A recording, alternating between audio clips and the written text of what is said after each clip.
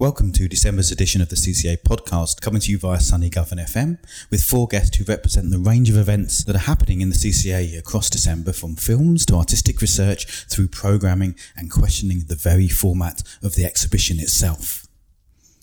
Alex Misek is the CCA's programme coordinator and discusses a couple of call-outs to artists. Lisandro Suriel visited the CCA on a residency with Tilting Axis, an endeavour pivoting on a Caribbean axis for a creative and academic ecology of art and culture. Basma Al-Sharif brings A Philistine to the galleries, a work which uses a distinctive mixture of word and image to consider the creation and dissolution of borders over time. And Pity Party Film Club discuss their distinctive approach to cinematic curation. My first guest for December's had a work that is in several of the gallery spaces across the CCA. Would you mind introducing yourself first of all? My name is Basma Al-Sharif. Great. And where have you come from? Cairo, where I'm recently based. Now, I believe that the exhibition is based on a novella. Mm-hmm. Could you tell me a little bit about the story of the novella and what is it all about? Yeah, I mean, the idea came as to make sort of a book as an art project, and not as a visual object, but actually the content inside the book to be the work, and that the work would come to life by having people come and read the book in the space. So it was never intended as a novel or a novella in a proper publishing form or object, I guess, but something that really only exists in a gallery. So it's really experimenting with the literature format as an art form, away from a public space and having it in, I guess it is still a public space, but having it in the gallery space. So I had this idea for a story that would travel through parts of the Middle East that I'm kind of interested in exploring outside of their present political conditions. So it's I kind of invented a story about a person who travels from present-day Lebanon through 1935 Palestine and ends up in late dynasty Egypt. So it's a story that's moving forward, but is the narrative is going forward someplace, but the time is moving backwards radically. And it was a way of exploring what that territory would look like before borders and before the present condition of the political situation. And to have it be a kind of allegorical tale that helps us reflect on the modern situation that we're in. Let's call it that. Well, both the title of the book and the exhibition is A Philistine, which is quite a loaded term. Exactly. What was it that made you decide on A Philistine as the title? Well, a lot of things, and a lot of it is about having people interact with that or try to guess at what the title means, because it is it's a slippery term and it has multiple definitions. Our current understanding of what a Philistine is someone who's sort of oblivious to culture, is crass, so on, but we also kind of understand it might be geographically located and we're not always sure who it's referring to, whether it's Semites or Palestinians or what it means. And so the term is sort of used in a slippery way in the story, or referred to or insinuated. And so there are a lot of reasons, or there's a lot of ways in which I'm using the term in the book, but I think it's ultimately up to the reader to decide which form it's taking. Is that notion of the ignorant Philistine, is that something that goes outside of English language as well? Does that turn up in Arabic, for example? So the Arabic translation that we decided to go with, because there is no equivalent word, but there's a very similar term that is kind of like the equivalent of gypsy, and it's nawar. So in Arabic the title is al-nawariya, and it's the way that you would refer. So it's like saying the pronoun for gypsy, so addressed to a person, and so it's referring to an actual people, but in its current use, it's an insult. It's a way of saying you're a crass person, or you're uncivilized or something. So it's similarly playing. It's a less loaded term in a way, or we're less aware of how loaded it is in Arabic, and so there's a nice kind of play for people who understand both languages with that title. But certainly it's quite striking in English. To use that, but then if you're in that geographical location that you're talking about in the exhibition and in the book, it actually does refer to a group of people who existed at some point. Yeah, and I think for Palestinians, sometimes it's used out as an evidence of, that's referring to us and we were there before this conflict began. And for others, it's no, that's a term that has nothing to do with us. It's not referring to a people, it's referring to a character type. So I think that's also sort of how I'm playing with it, is it might be assumed that I'm using this term in a positive way as identifying with Palestine or Palestinians, but it's not always clear in the book It's a little more slippery than that, as you Yeah. I think the first thing is coming in to talk to you. You've challenged me a little bit with this notion of the book that's read in the space. So is the exhibition itself, you have a copy of the text as well, and that's part of it, and then the exhibition, if you like, is supportive of that or illustrative? Exactly. So the work which I'm considering as an installation work, is centered around, there are 50 copies of the book, both that have both English and Arabic. And essentially you check out the book in the space, so you can't take it out of the space ever. My idea was that it would be something that could be read within average 2 hours. Some people obviously might read slower, some people way faster, but it was kind of based on, I capped like the word count at what I thought would be a reasonable amount of time to expect people to stay, but also maybe pushing them. Like, actually, if this were a film and it was 2 hours long, you would have to sort of decide whether or not you were going to see the whole thing. And so I'm trying to do the same with the book. So you come in, there's we're setting up a kind of reading room, which I think is going to be really lush and comfortable, and hopefully encourage people to stay. And then in the other space, in the adjoining gallery, there are images that were taken on a kind of road trip through the former Yugoslavia, so through Serbia, Croatia, and Bosnia, because that landscape mimics a lot of what is happening in the text, or is a good sort of visual parallel. Also through kind of spaces that are becoming obsolete. So the project also has a bit to do with obsolete practices and things that we imagine are unchangeable but can be changed, or things like borders, which we imagine will always be present, might not be present in the future or have not been in the past. So the sort of the whole installation outside of the book is also comprised with these images, and images that are found in the book are also in the gallery space, which were taken from the Library of Congress by sort of colonial photographers in the Middle East and reappropriated for this text and sort of altered.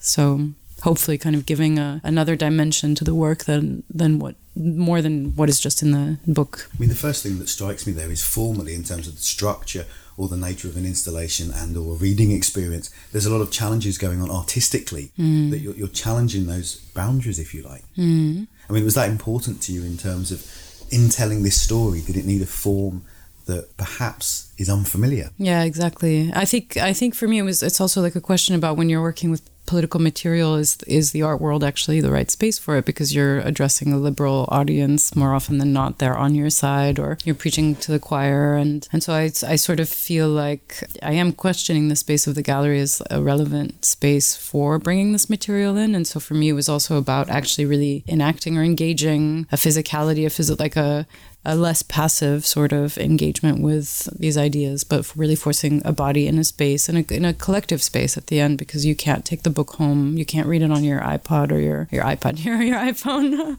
I just went back in time.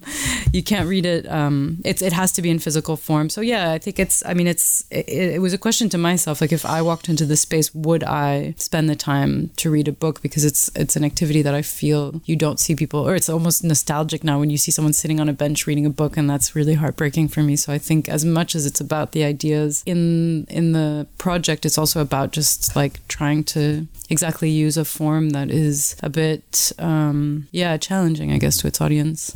And there is that sense of looking backwards to things that perhaps are slightly lost, both in terms of, I think there might be a question about what is lost by the existence of borders, which is quite a contemporary question, I think, for the UK at the moment. Yeah, right. And drawing parallels as well there, you were talking about European locations, and not just having it simply of the journey itself and where that happened geographically, but drawing an analogy with other places where borders have been kind of destructive or unstable. And what is it about borders that grabbed you, really? What is it that makes it a fit study for a work like this? I mean, as a Palestinian, borders are a really important question, I think, because it's, in a way, I was raised with the notion that we have to be given a state and we have to be officially a people, and that this has been, the ongoing conflict my entire life, my parents' life, the majority of my grandparents' life. And at some point, I think everybody questions whether or not this is the thing that we need, or it's exactly the thing that's oppressing us, the lack of being acknowledged by the very thing that's oppressing us, like the fact that we were colonized before the occupation by Israel, and that now with the occupation of Israel, it's almost like the only way out is through the very thing that's oppressing us. So for me, it's really about, I think, yeah, as you say, it's the question on everybody's mind, I think, in contemporary times about like, what is the role of the nation state and our rights as civilians? And whether or not we should still trust in it. And so for me, the book was also like a kind of exercise in going back in time and remembering that this space that these things are very modern constructions, and that maybe we're reaching, it's the sort of last hurrah of this sort of failure in civilization. And perhaps sort of going back and seeing where the roots of those failures are, or the roots of the successes as well, but failures, certainly in terms of the notion of the boundary and the border itself. Is there any sort of precedent for this kind of work that combines reading and an installation? Is there anything you would point to and say, well, these are similar kind of ideas and approaches? That's a good question. I actually don't think, I never even thought to research whether this had been done before. I certainly don't feel like I'm doing something innovative by having a book in a space in an art space or as a work. I know that there have been works where it's like essentially setting up a library with texts and people engage. I don't know if any artist has ever like written a book that is a work and asking people to engage in it. So I can't say that it was actually inspired by something that I'd seen. It was just like I work a lot with text and image in my practice, like generally speaking. And I think I wanted to kind of challenge myself to see if I could write a story, like write a narrative, fictional story that would have some function other than just being a piece of literature, I guess. I can't say that it was influenced by something I'd seen or researched. Because there's something very exciting in that juxtaposition of text and image, and it doesn't seem as if it's simply an illustration. It's not as if you can read a paragraph and look at the image. There's something about a commentary and a tension between the image and the text. Yeah, I think, the relationship often creates another image that we don't see. So it's like text is a kind of image and image is a stand-in for something else. And so I think when you bring those two together, you're actually creating like a new visual code. And so I think, for me, it was like about really pushing the length, because certainly I'm very comfortable with image making or working with images. And I think with text, it's always been very short form, sort of like within films or videos or photographs. And so like to really push it in the form of a long book was gruelingly difficult and intimidating, and just made me like sort of confused by language and just aware of actually like the great talent that it takes to write a book, which is certainly not what I've done. I don't feel like this is a book in that sense, but it's an exercise in sort of storytelling, and was really complicated for me actually as an artist to undertake. So although you're bringing together literature and visual art, let's put it that way, there's something about it where it becomes its own thing, a kind of third category. Is there anything else you can do with the work after this? Is it going to be exhibited somewhere else, or would you consider making it into a film perhaps? I think I originally had the idea that like this could almost be the script for a visual work, a filmic work. And then when I really started writing it, I felt like, no, actually, I want this to stay as what it is and not be anything else, like sort of be this weird in between, not a book, not an art piece, like not a precious object, but not something to be discarded. Like I think it seemed natural almost to think of it as like the precursor to something else, but I'm excited about taking it to different locations and having it exhibited. I'm hoping that there'll be interest in the work. It's already been shown in Toronto as part of the Morphodot commission, and so this is the second location. And I've had a few people curious about it that would want to show it. So I hope that that'll materialize and that it'll go to different spaces, because I think it's also the kind of work that would really change based on where it's shown and have probably very different receptions. So it'd be great to be able to show it somewhere in the Middle East or Turkey, or I don't know, the United States might have a different sort of engagement with it. So hopefully. Wonderful stuff. Well, the exhibition is happening until the 15th of December and it's in the CCA, and you've actually got a screening of something called Ouroboros. Ouroboros, yeah.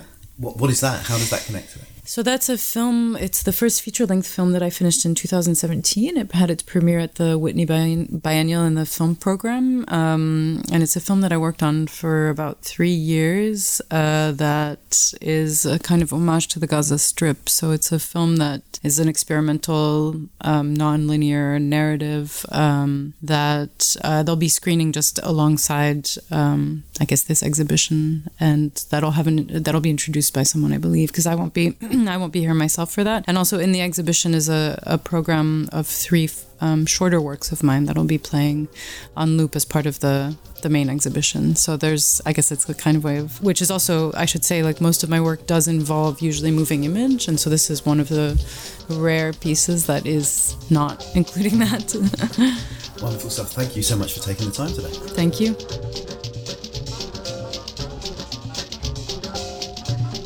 Once again, I have a guest today who is really part of the fabric of the building, I feel. Alex, welcome. And you're going to be talking about 2 call-outs, I believe, Intermedia and also the Creative Lab.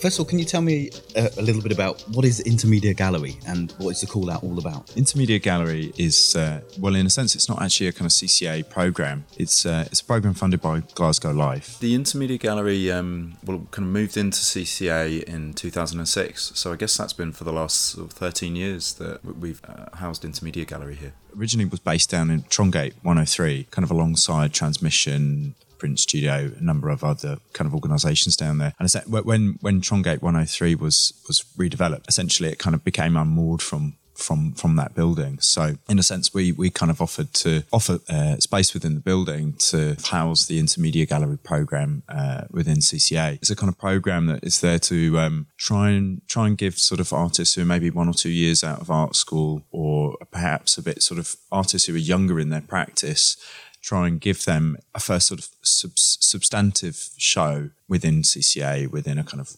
more recognised kind of institution or organisation. If you like, it's something that is there as a kind of stepping stone through people's kind of careers and sort of practices. It's been up there for quite a few years. It's on the 2nd floor, I think, of the building, and it is a nice commanding view of the entire environment. So what is the call out? Who do you call out to? Obviously to emerging artists, I guess is the appropriate word. And what do they have to do to get involved? We basically do a yearly call out with the application deadline through to early January of next year.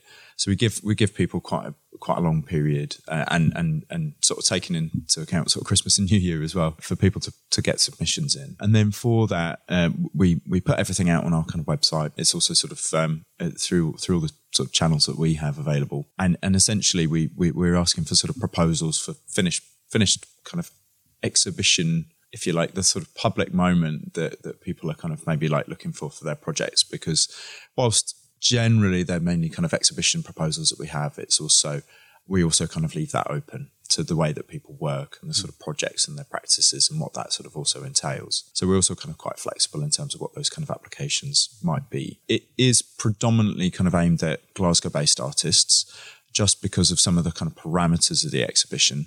With it, we offer a £600 fee for the exhibition, but that does include the requirement to kind of invigilate the space, as well as to prepare, install and deinstall the exhibition itself as well. So we do try and sort of plug in and help where we can, but ostensibly we kind of offer the space as is, and largely it's the artist's kind of responsibility to kind of manage the whole their exhibition. It's quite a versatile space, isn't it? It's almost like a classic white box space, Mm-hmm. but there's plenty of things that you can do in there. I know a lot of the exhibitions are, perhaps you might call them quite traditional Mm-hmm. in terms of being images on the wall, but there are other things that people can do in there as well. I know there's been podcasts that have come out of it. I know that the fanzine library actually did quite an interesting exhibition up there.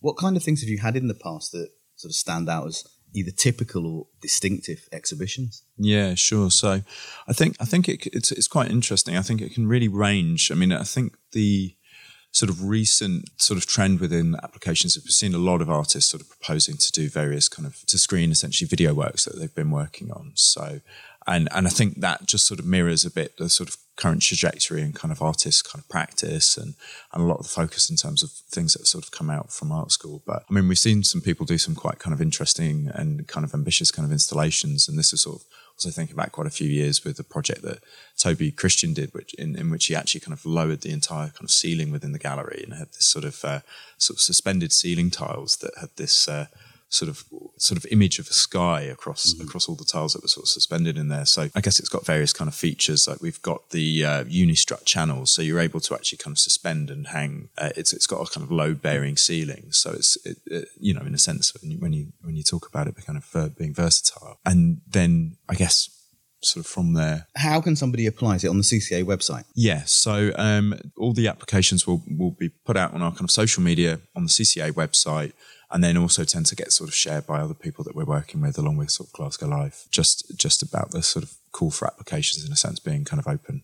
And we tend to just sort of do that. We have a kind of application form that's fairly self-explanatory, kind of takes you through everything. We usually ask for about 800 words sort of project description. That's maybe the bulk of what we would sort of need. We don't need a huge amount in terms of your budgets or like how you're going to kind of manage it. It's not quite the same as doing like a Creative Scotland funding application or anything like that. We try and make the process hopefully a little bit more kind of straightforward. And then other than that, we'd also require an artist CV, and then just images of your work. So I think for us it's about trying to get as best an understanding as possible of the work that you make, the practice that you pursue, and what kind of interests you, along with the kind of application for the specific exhibition or project that you're kind of proposing to us. Although you said at the beginning it came over from Trongate, it seems to fit in quite nicely with the ethos of what the CCA is about, that sense of open source programming, which I'm not going to get into because that becomes a big theme whenever it does. Yeah. But it is something that is typical, I think, of what the CCA does in terms of new artists are able to get a space and opening it up and people being able to come in and do their thing as well, that sort of freedom, which leads me quite nicely to Creative Labs, which is a slightly different kind of call out, I guess, and a different kind of experience.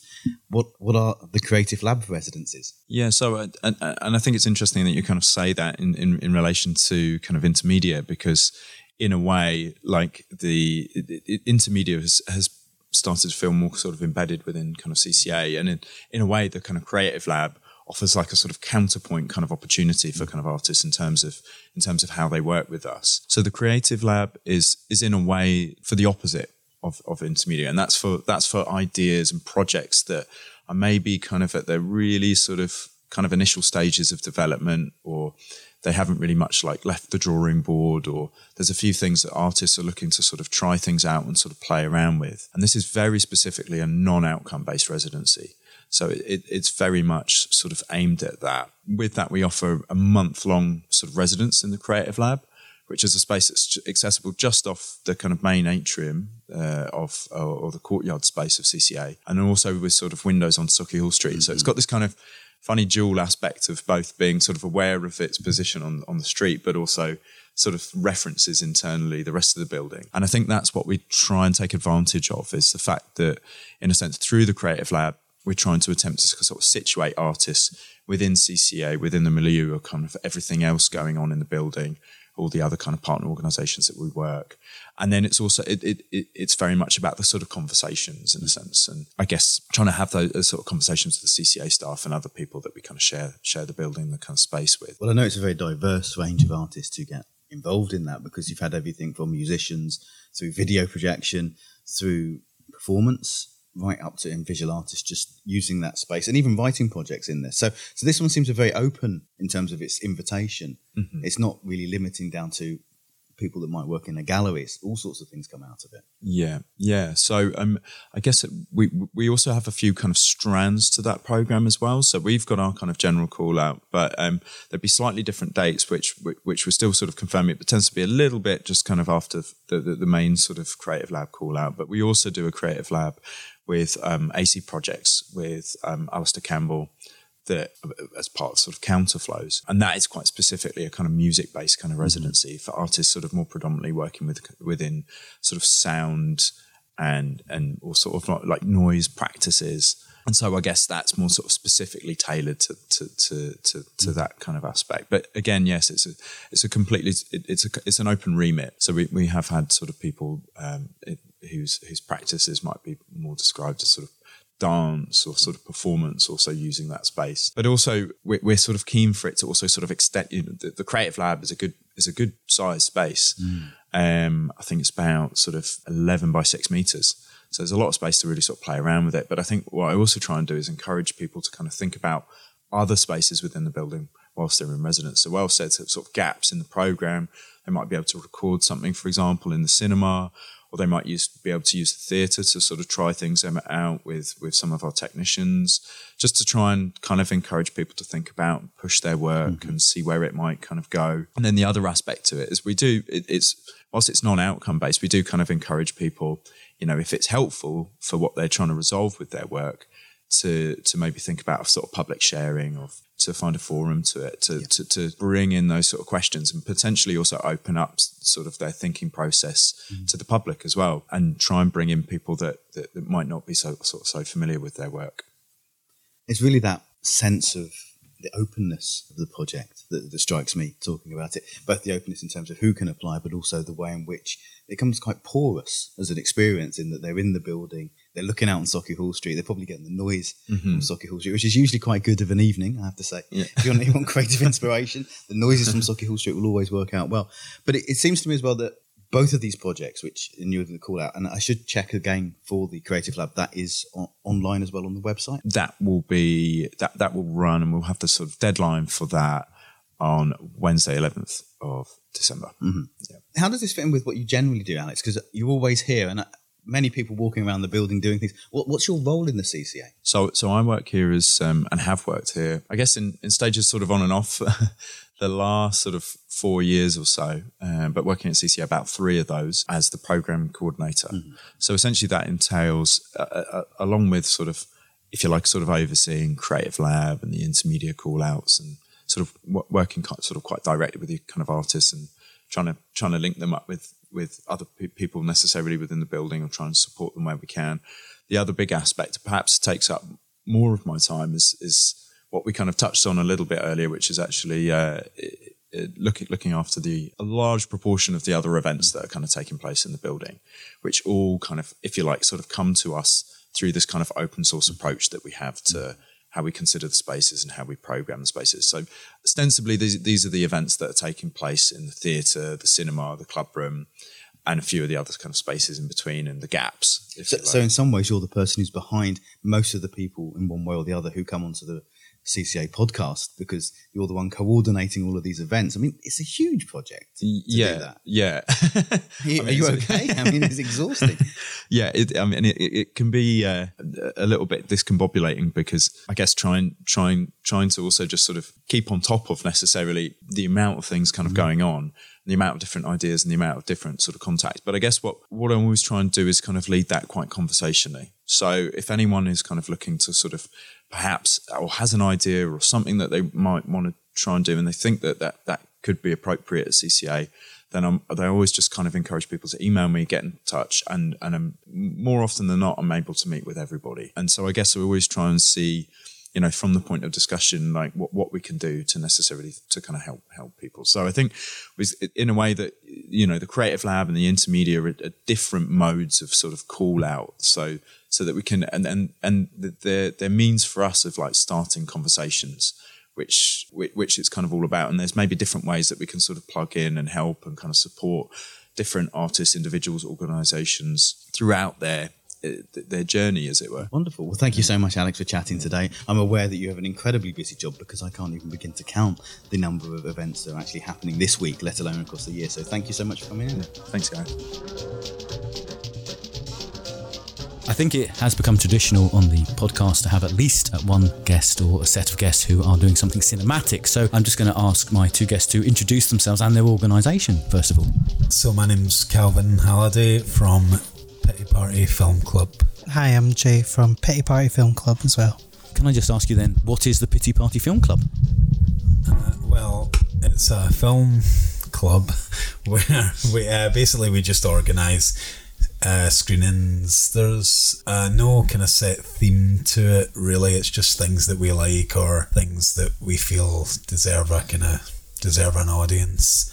And we're in the CCA pretty much every month, more or less, either in the downstairs cinema or upstairs at the theatre. And we've collaborated with a few other like independent programmers in Glasgow. That's pretty much sums it up, I think. That's us. So you've been involved with the CCA for quite a while now. What is it about the CCA that makes it a good place for your kind of work? Probably accessibility is one of them, and quite easy to to organise and work with, really. Yeah, I mean, they definitely make the technical side of things easy. A lot of the time when in places where we've hosted other stuff, there's usually all manner of carry on. Yeah. Trying to actually just get things to work, whereas in here, you just come in and it takes the pressure off because they have really good tech staff that know what they're doing, and it's just a really good space for films. I mean, the little cinema downstairs especially, it's just a really great room. Yeah. It feels nice. Like, even if you don't pack the place out, it feels busy and it feels nice, although we usually do pack the place out. Can I just ask about the name, Pity Party? What was it that inspired the name? Who came up with it? I think it was you. Isn't it the name of a Melanie Martinez song? Oh dear, yeah. I think it was just like a random we just kind of wanted the alliteration. Yeah, there's really no sort of great logic to it, just a little phrase that sounded pretty. Yeah, and I don't know, when I was thinking about it, I thought it's quite funny, like the idea of a petty party and just watch films. Yeah, I don't know, people sometimes do come on and go, what's up with the name? I don't know what's up with the name, really. No. I guess we just stuck with it and then never thought about it again. Yeah. Until I come back and ask questions about it. So it's worth saying you're coming in December. What have you got for us in December? So in December on the 7th, it's a film called Urg, A Music War, which is it's a concert film from, I think, 1981 or thereabouts, sometime in the early 80s. It's like a concert film that was filmed over a few different nights, I think over 3 nights, and it's all sort of kind of post-punk, new wave bands. So there's more popular stuff like The Police and the Go-Go's, XTC, things like that. Klaus Nomi. Yeah, Klaus Nomi's in there. I think there's like 28 bands in total. There's The Cramps, The Au Pairs, I think UB40 are also. Oh, really? I think maybe they were quite cool at one point. So yeah, it's basically just a kind of compilation concert film and just a sort of document of that kind of post-punk new wave. Is it very typical of what you program?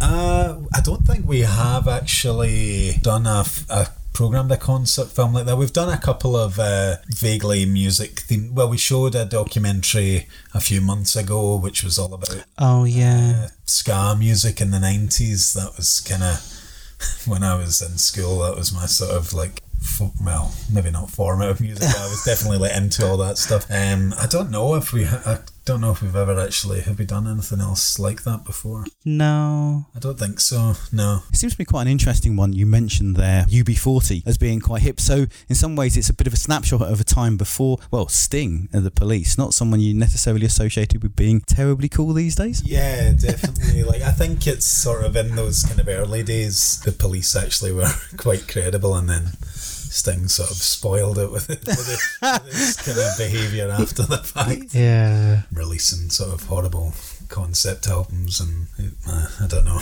Yeah, God knows what he's done. Yeah, things like that, and collaborating with Jimmy Nail and other such crimes. But yeah, I think at one point they were actually, I mean, the Police were definitely great at some point. The first few albums, I would still stand by them. Is there any particular highlights? And have you seen the film already yourselves? And anything you're really looking forward to sharing with other people? We actually haven't watched it yet. No. This is kind of part of the reason that we wanted to screen it. Was I just thought it would be kind of fun to watch it for the first time, like in a cinema. Yeah. People. We've done it with a couple of our films. Yeah, there's a couple of films we've done. Well, the ska documentary that we mentioned, that was actually like a UK premiere, so we decided not to watch it in advance. Just 'cause it's quite fun. Sometimes potentially quite offensive, so we wanted to kind of make sure there was nothing that would get us cancelled. Before we begun, really, But occasionally we'll do, if something just looks interesting, we'll take a punt on it and show it without vetting it first. Yeah. And you're quite comfortable that there'd be nothing offensive in this one then? I think so, apart from the UB40. But, we'll see. We'll see. Is it a case that you're really doing this because there's films that you'd like to see in an environment, of a cinematic environment, and you're really basically creating the thing that you want to happen? Essentially, yeah. Quite like going to the cinema. And if I can have somewhat control of what is on, then let's do it. I think we just pick things that we want to see, or if it's something we've not seen in a while, it's like, should we watch that? Yeah. Or, either we'll watch it at home or we'll just program a screening of it here. Yeah. Is there something quite special for you about watching a film in a cinema space rather than just simply being at home doing it? That seems to be a bit of a thread there, that you want other people around. Essentially, yeah. I mean, it's quite cozy in the cinema, obviously. We quite like, especially when we're showing like a comedy, I quite like hearing other people laughing along with. Yeah, it's like... It's quite nice. You hear people laugh, you're like, I did this. It's sort of like when you when you've got like a friend round and you show them one of your favourite films and you're kind of watching them, you make sure that they're like enjoying it properly. Yeah. And laughing at the right parts. It's sort of like that on a bigger scale. Yeah, or gasping. Yeah, like people come out and they're like, I really loved that. You almost feel like you'd made it. Like you're somehow responsible. Yeah. I don't know. Maybe that's just like a purely selfish thing, narcissist. But I quite like that feeling of just being responsible for people's happiness. Yeah. And going into the new year, I think you've got something in February as well coming to the CCA, which is a selection. It's a bit of programming, isn't it? It's a couple of shows, I think. Yeah, we've got an all-day event. It's called Suitable Women, and the theme is films of female friendship. This is the third edition of that.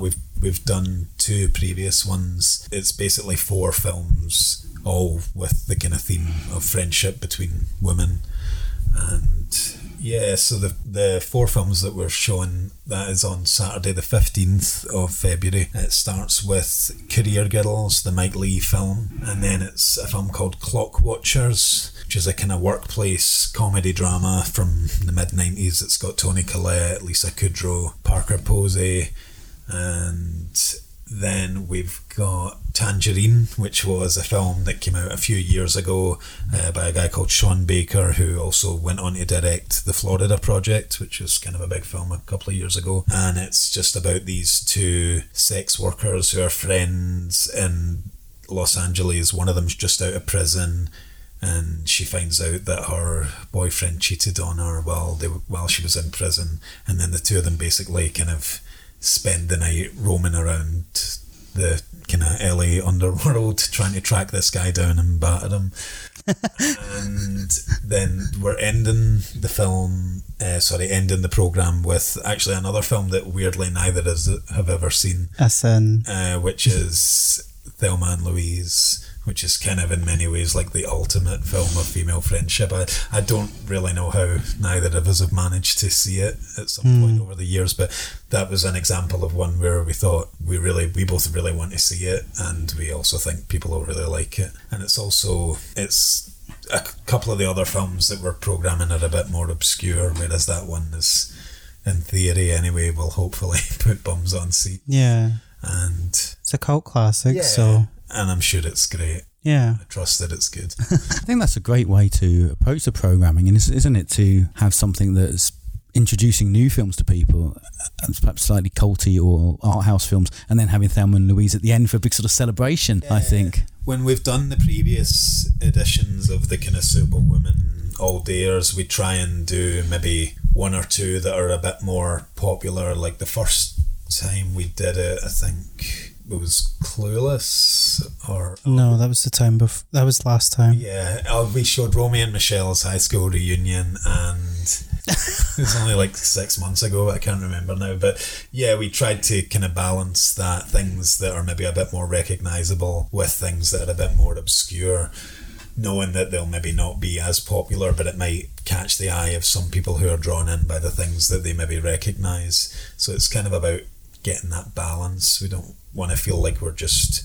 putting things on just because they'll be popular. Yeah. But at the same time, you've got to get people in the door. Yeah. So, yeah, we like to try and find a kind of balance between like what we like and what other people like. But ultimately, I don't think we'd ever put something on that we didn't have that we didn't have some kind of attachment to. Yeah, because it comes like they're all about female friendships. So if you like one, you'll probably like the other. That you've maybe not heard of or thought, well, I've not seen this before. But yeah, it works out like that. Yeah, you usually get a few people coming up at the end and say like, "Oh, I hadn't heard of this, but I really enjoyed it." And it's nice to kind of, I don't know, I think about all the times when I first saw like my films that went on to be my favourite films, and I think about the first time I saw them. It's kind of nice to think that you could be in some way responsible for maybe introducing somebody to a film that goes on to be one of their favourites and they maybe wouldn't have seen or even heard of otherwise. Or hadn't seen for a long time, like Muriel's Wedding was another one we just shown. Right. Yeah, Muriel's Wedding we showed as part of the other Suitable Women programme in, was that February this year? Or? No, it was the summertime, or just before summer. Was that March or April? Yeah, something like that. And we showed Muriel's Wedding, which is like one of our favourites. Yeah. And there was a few people there that afterwards said, "Oh, I've not seen that in a long time." And, you know, I think a film like that means quite a lot to people, so it's nice to, I know a lot, you know, something like that is quite easily available. People could just watch it at home if they really wanted to, but I think you just can't help but watch a film differently when you go out to the cinema and it's, you know, the film starts at this time, it's going to play whether you're there or not. And I don't know, that I just think we watch loads of stuff at home as well, and I'm not against people doing that, obviously. But I don't know, it's just a different environment, isn't it? Totally. It's just what you just watch things differently in the cinema. I know I do. Yeah. Just to bring us back to December the 7th, can you just remind me what you're putting on then? Because I've got distracted by these other wonderful films that you're putting on. Okay, so the one in December is called Urg, A Music War, and that's the kind of new wave punk concert film. Where can I get information or tickets from about this? Do you have a website or do you just use the CCA one? Yeah, well, it's all on the CCA website. We sell our tickets through Eventbrite, but on the CCA website there's links to that. Or in their brochure. Yeah, or in the brochure I think it'll have details as well. We're also on Facebook and Instagram. Just if you search for Pity Party Film Club, you'll find it. Usually, yeah. Yeah, I think that's pretty much it. We don't do Twitter. No. Couldn't be bothered with that. Just one more thing. Yeah. But yeah, if you just Google Pity Party Film Club, something will come up. That's great. Thank you so much for taking the time to talk today. Yeah, thanks for having us. Thanks for having us, yeah. My final guest today has come all the way from upstairs, who is on a residency here. Lisandro, welcome to the cinema and welcome to the CCA podcast. Could you introduce yourself first of all? Hi, thank you for having me here today. My name is Lisandro Suriel. Today I came from the elevator upstairs, or via the elevator from upstairs. But I am born and raised and came from the island of St. Martin. It's a very small, one of the smallest binational places on Earth, located in the Caribbean Sea. But you're here for a month. You've been here for a month. I believe you're a photographer. Is that right? Yes, I am a photographer and artistic researcher. And right now I'm doing a residency here at CCA in partnership with Tilting Axis. And I'm here researching, or part of my research is exploring the Black imagination of the African diaspora. Mm-hmm. How did you end up here at the CCA's Tilting Axis residency? How did they get in touch with you, or you get in touch with them? What was the connection point?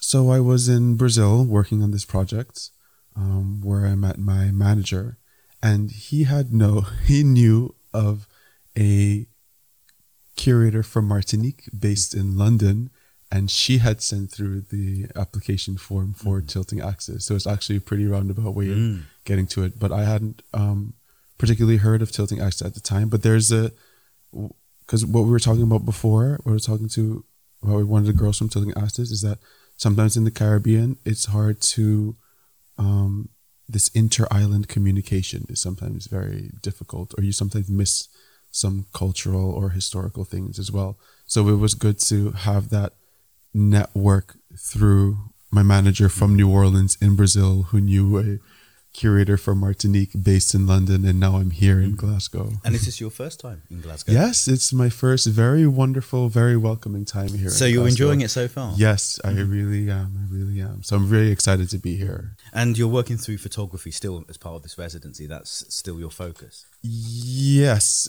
Yes and no. Well, part of my photographic works always incorporates a lot of reading, a lot of visual research through something I call the Atlas, which I can talk to you more about today. What is that? Well, an atlas is basically a device in which you can juxtapose various elements of interest to kind of produce new knowledge, in a sense. It is basically it's kind of created by Aby Warburg, and he wanted to know what the secret relationships were between images. And what he did is he took a bunch of images and he placed them next to each other to kind of trace a red line through the history of how things were depicted or why certain things were popular and certain things aren't. And I think you can take this to the next step and incorporate your own ideas, your own dreams, your own writing, various media like poetry, videos on YouTube, news articles. If you all collect them in a very specific way, I think they can kind of shed light on a way of knowing that you hadn't understood before. And is this particularly useful as a photographer, that kind of practice to feed into your outcomes, if you like? Yes, because I think for the Atlas, the way I see it, is a way to harness the imagination for the production of things to know. So that's how I view it. And as a photographer, I know that you just think as a photographer, I think as anybody, from doctor to economist, marketing, other artists that work with other mediums, I think it is good to take a look at that intuition, that second nature that you might have, and see what feeds your subconscious and how you can harness that to produce something new or to make an uncanny, unlikely connection between things. Yeah. That brings me quite nicely to the images that I've seen of your work. Very striking, very powerful in terms of the colours that you use, very vibrant works, but also that uncanniness as well. Although often you're photographing people, there's something uncanny about them. Is that something you're striving for? Yes. I actually recently had a question at my last talk at the University of St. Andrews. Someone had asked me, is my work surreal, or is there like some magic realism to it? And my answer to that was my work process is surreal in the sense that there's a lot of automatic writing involved. There's like these random associations that are kind of linked together to create something new. And then the way I translate that into my images is in a magic realism kind of way, where, because I would like it, because what you have in photography is that for it to be photographable, it has to have existed. Yes. And I just want to create this very magical realm, this magical world that we can connect to, kind of a more tactile imagination. And I think for it to still be relatable, I think magic realism is the right language for that, because it is then something that could possibly take place, but is most unlikely not to. So it's this tension between realities. One of the things with the Tilting Axis, and I think it's a wonderful name because it describes quite nicely what they're interested in doing, is kind of reorientating the way that the Caribbean is perceived and its relationship to the rest of the world. Is that something that's important within your art? Obviously, you're from the Caribbean, so it's going to be a centre of the world in some ways for you. But is that important to establish its presence in the art world? Yes. For me, my project, the reason why I'm doing this project is to kind of reclaim the Caribbean narrative. Actually, it all starts from the fact that where I'm from, at least, I cannot speak for the whole Caribbean, but where I'm from, at least, I didn't learn as much about my own history as I would have liked. There isn't as much room for cultural, artistic expression as I would like or would have liked. So for me, doing this project and going out here, or taking that leap to reclaim a narrative or a history in an artistic way, for me, that is the very foundation or the core of this project. Do you think that's a colonial legacy that in the Caribbean, that you're not taught as much about your own history or your own cultures, that there's this imposition from outside that has denuded it of much of, it's seen as being more valuable to know about the international scene rather than where you are? No, definitely. It's definitely a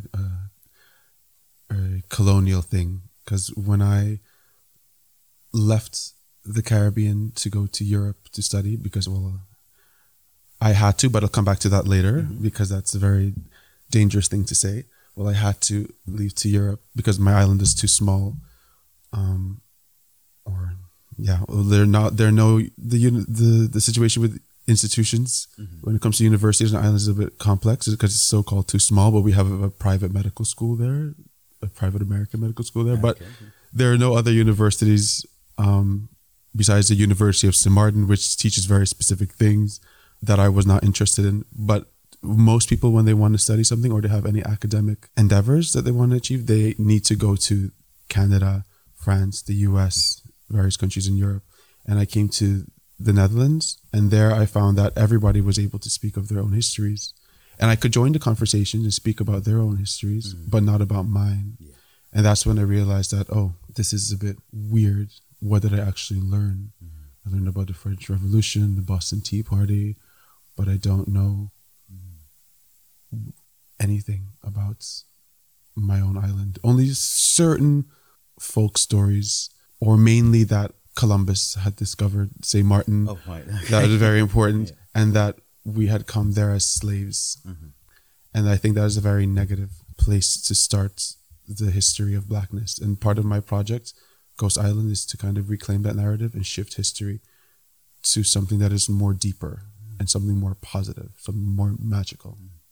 And coming back to what I said about why it's dangerous to say that I had to leave St. Martin to go to Europe, is because in a very colonial way, we are taught to look towards Europe and to the America, or to the United States of America, as places where knowledge is kept, where these institutions are that we should enroll into, because these are validated by a kind of global hegemonic system. And we're never even taught to look towards other islands of the Caribbean, because there are other universities in the Caribbean. So it's you have to leave the Caribbean altogether. You're not encouraged to say, oh, well, this island's got this university. Yeah, well, some go within to a university within the Dutch Kingdom, but there are other islands, the University of the West Indies, for example. But we can also go to universities in Africa. Those are also options. But right now, it's also like a financial thing. But it's still, looking back, thinking about leaving high school, leaving St. Martin, I'm like, but there were so many other options in other places. There's something very interesting in the way that you said you kind of got to know about the slavery of how people arrived in slavery, but that is really cutting off an entire history, isn't it? It's saying that the only time that this history matters is when it coincides with Western and European and North American history, and the stuff before that is kind of hidden away. And I think that's a very strong example of how colonialism works, both in terms of invading places, but invading minds and consciousness, and owning both financially and culturally history. And it seems exciting to me that a lot of your work, because magic realism, which I can absolutely see that in the images, how it works, but there's a way of using imagination to reclaim space in your photography. So there's actually something very political about your images, even though they are, I should also add, they're very, very beautiful in and of themselves. Yes. But then there's something else there about provoking imagination and looking at different possibilities and different ways of perceiving, I guess. Mm-hmm. Yes.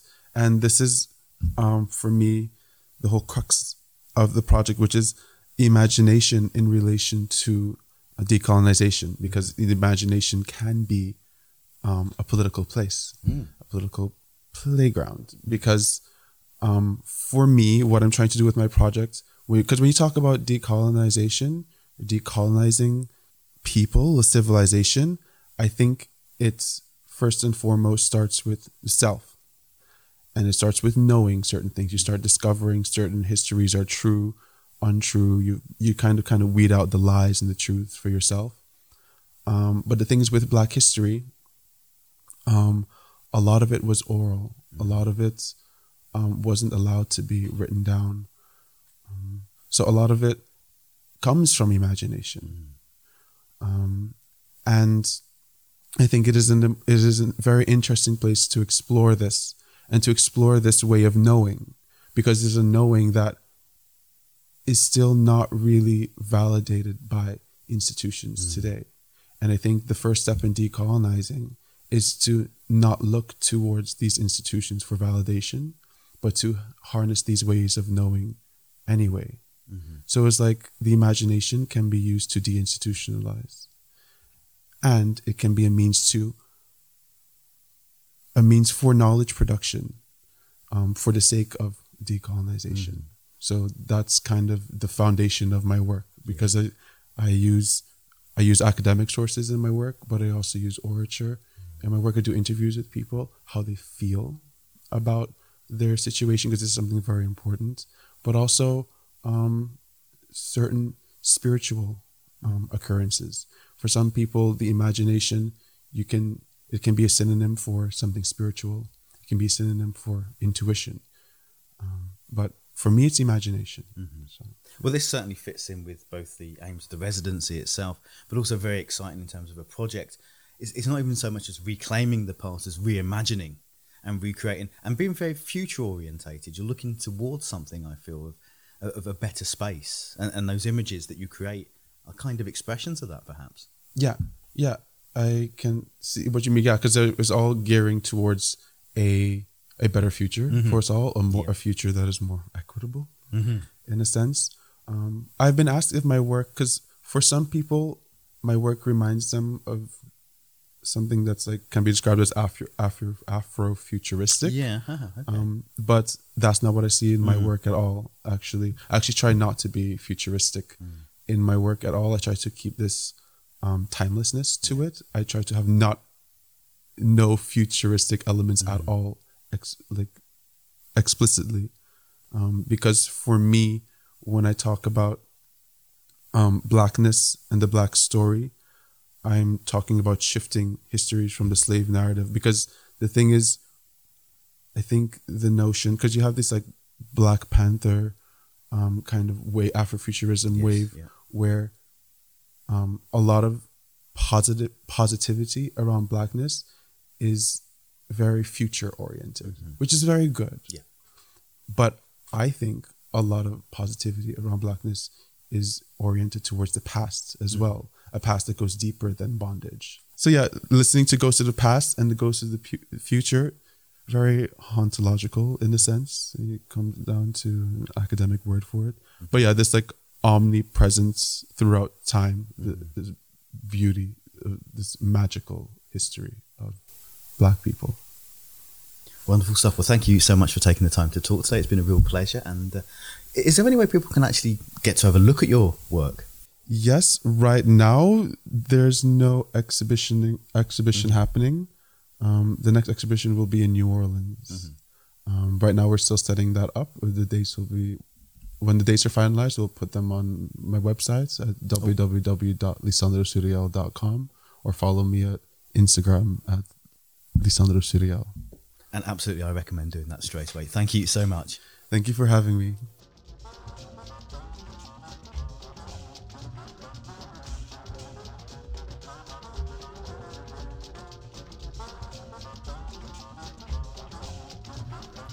Thank you for listening in, and thanks to Julian Rowan who made this happen, and Kenny who made it audible. Check the CCA website for further details on all of the events discussed in this episode, and thank you to Sunny Govern FM for broadcasting us. Until next month, I've been Gareth K. Vile, and this is the CCA podcast for December. Thank you for listening.